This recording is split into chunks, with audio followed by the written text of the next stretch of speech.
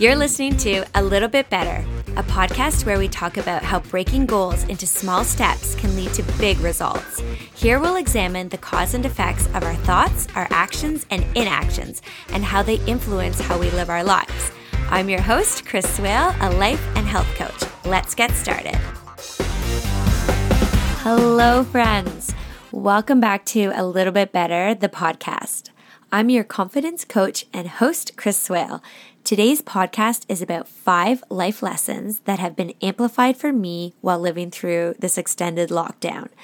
Right now, I'm recording this podcast and there's a crazy rainstorm out my window. I looked up and I noticed I have a black eye. I think my daughter gave it to me earlier this afternoon accidentally. Life is unpredictable. If you were in doubt before, you might not dispute that now.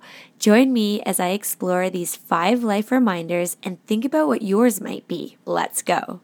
As of this recording where I am, it has been 5, almost 6 months since the schools announced that kids weren't going back and the government shut down almost everything else that wasn't an essential service. We have been isolating and socially distancing from friends and family, although small steps are now being made to reopen. Will the world ever go back to how it was before? No one knows, of course. I'm undecided. Humans have notoriously short memories. Just check the history books. But sometimes things are big enough to actually cause a real shift. What I hope does stay are the valuable lessons. So here are the 5 things that living for 5 months in a lockdown through this coronavirus pandemic has amplified and greatly reinforced for me. Number 1, self-care is not selfish. I used to have this on a sticky note taped to my laptop. This is a really hard one, especially for mothers. It's easy to feel like you need to do everything for everyone else, and so you put yourself last all the time. When you are showing up for others 24/7, it is not possible to be your best self because that self isn't being treated the best. And I mean by you. Finding time for yourself is crucial, especially if you have young children who have a great dependence on you. I know, I feel you, I'm right there with you if this is you. It has been tricky, but finding this time for you is everything. It looks different for everyone, so you need to listen to your own cues and honor what you need. Only you can do that. Other people may, and often do, try to tell you what you need, but you are the only one who really knows what that is. So decide what it is and then create a plan to see it through. Your bucket needs to be full too. If you're trying to fill other people's buckets, there isn't going to be quality stuff or anything at all going in when there's nothing left in your own. This is a huge one that came up for me. I fell deeply into that crevice in the spring. I let other people, well, mostly it was my kids' intense remote schooling schedule, dictate my days, and I ran around in chaos and overwhelm in a way that I hadn't done since I began focusing on mindset work and diving into life coaching. And I reached a breaking point. I need to move my body. I'm a very active person in mind and body, but I didn't work out for 6 weeks, not even once. That doesn't work for me. I had to shake myself out of this wild stress haze, realize that I couldn't be there emotionally for my kids, let alone myself or my husband, because I was such a wreck. So once I recognized this, I notified the school that we do about half of their programming or we do whatever worked for us.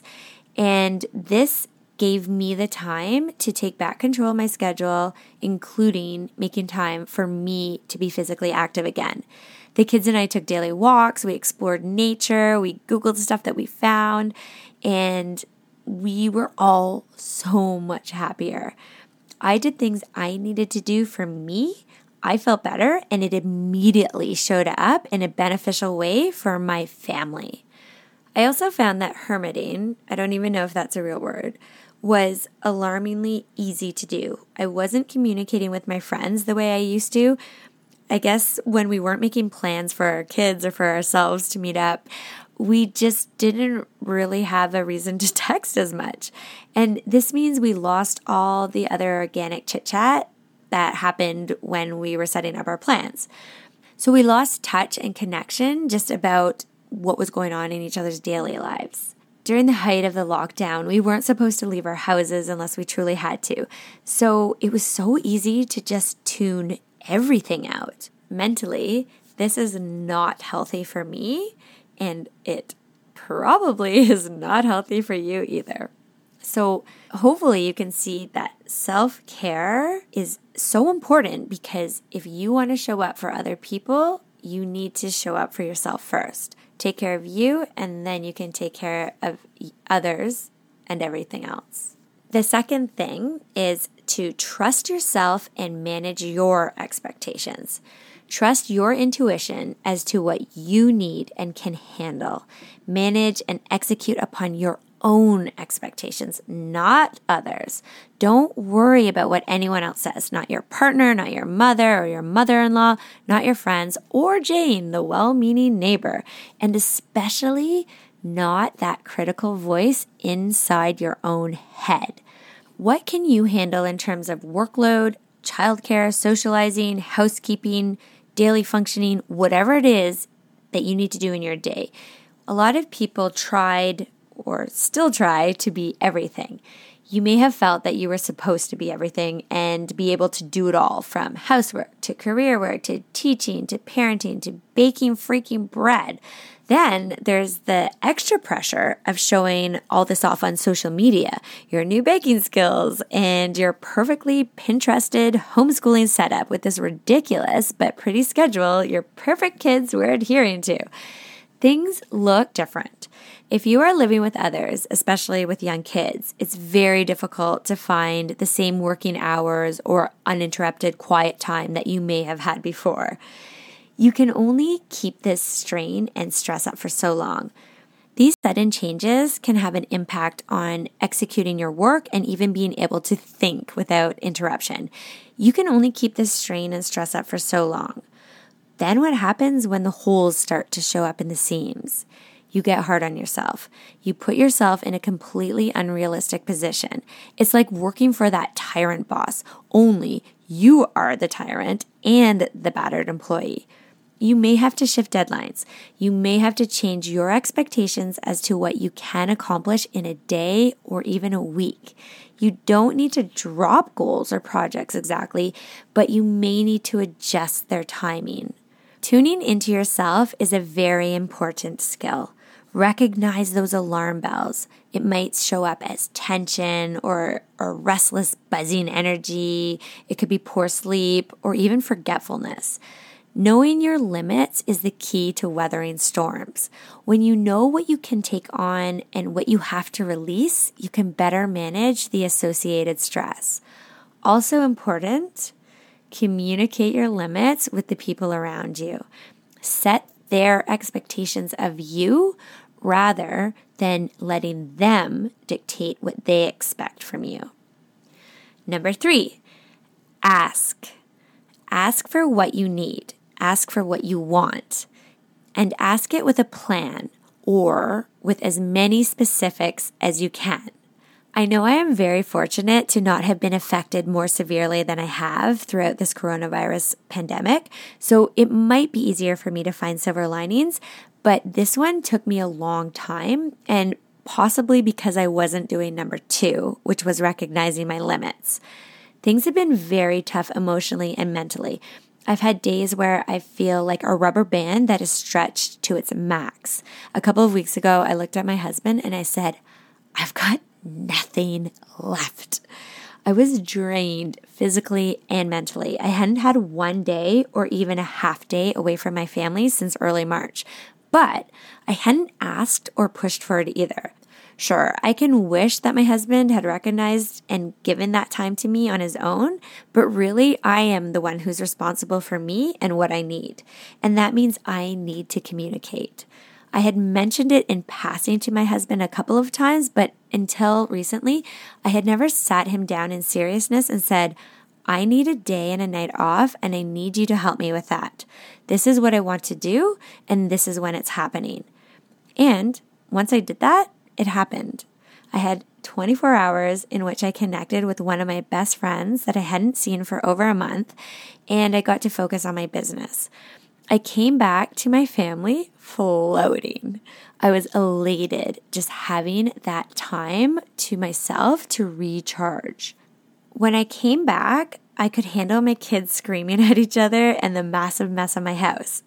One of my kids freaking spray painted our walkway, the house, the garage, and my bike in the 24 hours I was gone. I didn't even raise my voice at him. I handled it. There is no chance I could have dealt with that situation with so much calmness and grace if I hadn't just filled my own bucket. True, it probably wouldn't have happened if I hadn't left, but me getting that time for myself is still worth seeing the spray paint on my house. It came off my bike. Thanks, Tran, for helping with that. I needed that time for myself so badly, and when I got it, it recharged me, it revitalized me in ways that even I didn't realize that I needed. If you don't actually ask for what you want or need with a real plan and with specifics, you're not going to get it. It's up to you. So just ask. Number 4 is choice and control. You are in control. You get to choose. You have the choice in terms of how to think, feel, act, and react in most cases, even when you think you don't or you have convinced yourself that you don't. There are certainly instances of real trauma, and for that, working with a therapist is recommended. There may be a lot of trauma for people from these past 6 months. They've been pretty heavy, but that is different than playing victim. Defaulting to and even wanting to be in victim mode when life feels hard is common.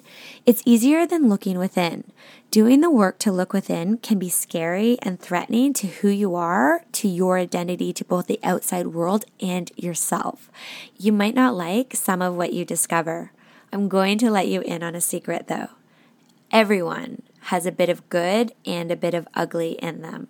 We are not perfect beings. Good people can make bad choices lots of times, but we can also choose to improve. We can choose to actively and consciously learn from our mistakes and biases and take steps to be better. So for most situations, you can choose how you behave, feel, and think. Generally, I hold the philosophy and attitude of being kind and gentle with yourself, but there are times you need to have a bit of tough love on yourself to make sure you aren't hiding in excuses, biases, and ignorance. There are times you need to ask more from yourself. You get to choose. You can use your voice. You can use your actions. And number 5 is kindness. Now more than ever, show kindness. You've probably heard this saying. I love it so much.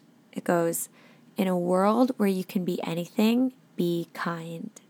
My podcast editor, Emily, from The Ultimate Creative, we've never met in real life. We've only been digitally connected for a couple of months, yet she encourages me, offers me technical and moral support beyond what I've signed on to pay her for.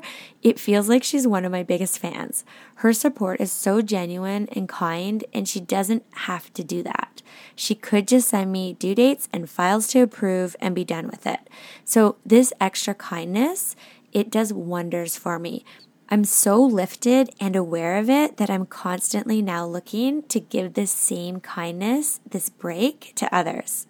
Recently, I went through the Tim Hortons drive-thru, and when I reached the window, was informed the car in front of me had paid for my order. It was such random kindness, a gesture that couldn't even be thanked. I was so touched. So the next time I went through the drive-thru, I did the same for the car behind me. I have no idea who it was I bought a coffee for, and I don't know how he or she may have felt about it. I hope it made their day, but it's nothing to dwell on. It was easy, and it made me feel light. I can see more kindness when I'm consciously being extra kind to others. Kindness is light. It lifts the spirits both of the receiver and the giver. Kindness is everything. So that's my list of the top 5 life lessons that have truly been amplified for me during the past half of a year. To recap, they are: self-care is not selfish, trust yourself, which means managing your expectations, ask for help, you are in control, you get to choose, and be kind. Of course, there are terrible hardships and tough situations where the effects may still be felt long after the virus is no longer such a threat. I know that everyone has been and still is on this journey together, quickly adapting to changing guidelines and laws like wearing masks and social distancing. There is a lot of fear because so much is still unknown, and a massive world shift like this that happened so quickly is a lot to process. But in this processing, there has been much coming together. People are rising so that when we read or say Black Lives Matter, we really mean it. We recognize why they do matter and recognize white privilege and why this channeled energy must continue to push forward so change will happen. There has also been so much self-reflection, time to educate, time to look inward and outward. There has been pausing. There have been discoveries, so many beautiful small discoveries, and some big. I have a friend who travels for work about 50% of the time, and she has realized that she doesn't need to do that anymore when the world goes back to quote unquote normal. She has proven that she can be just as connected and more efficient virtually serving her clients from her own home. This means less stress on her mind and her body and more time with her beautiful family with no loss of business or income. People have stopped to smell the roses. Have you done that? Take time today to count your blessings. Smile, thinking about all the people you love, and consider what you can take away from this year. Real growth only happens when we are ready to open our eyes. I see you. Thanks for listening to A Little Bit Better. If you've enjoyed this episode, please leave me a review. Your ratings and reviews help more people like you find this podcast. Subscribe to A Little Bit Better so you never miss an episode. Share it with friends and family. You can follow me on Instagram and Facebook at This Is A Little Bit Better, or find me online at alittlebitbetter.ca. I'd love to hear from you, and if you'd like information about coaching with me, please reach out. I am Chris Swale. I'm excited to connect again soon. So until next time, have fun being a little bit better.